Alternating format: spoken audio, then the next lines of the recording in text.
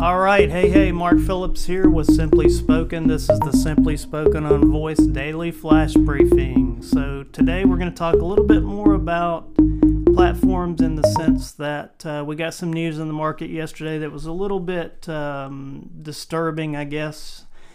The folks that had produced Storyline and then had pivoted into the space and created a product, Invocable, sent a email out and a Medium post saying that they were going to shut that platform down, that they could not make it a commercially sustainable and viable platform product for voice.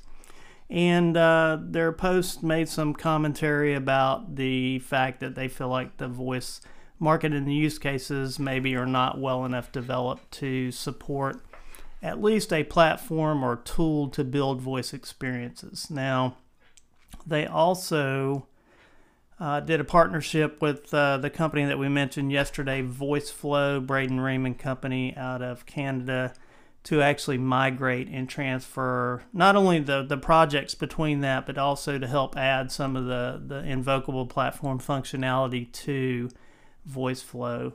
And so that's good news for VoiceFlow and good news for VoiceFlow customers.